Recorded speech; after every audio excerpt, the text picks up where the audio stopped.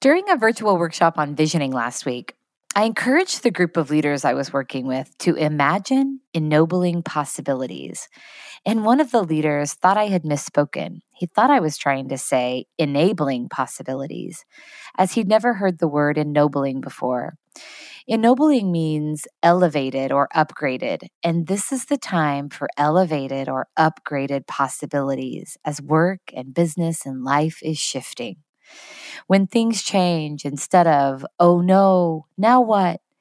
An attitude of ennobling possibilities says, all right, let's see what we can do with this.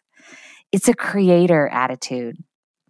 In their book Stretch, Carrie Williard and Barbara Mistick say, don't bounce back, bounce forward.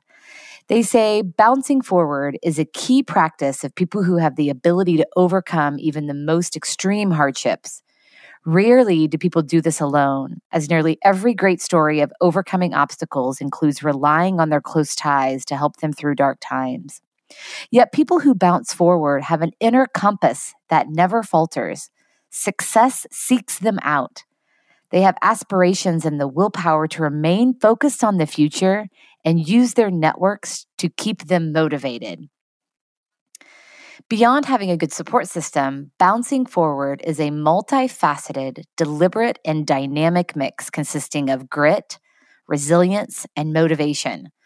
All aspects of these three fundamentals are important to cultivate. The interdependent relationship among grit, resilience, and motivation are amplified when you combine them. Oh, I love that. Grit, resilience, and motivation are amplified when you combine them. So that's a great challenge. Instead of bouncing back, I want to bounce forward with grit, resilience, and motivation. I want to be even better as a result of this challenge.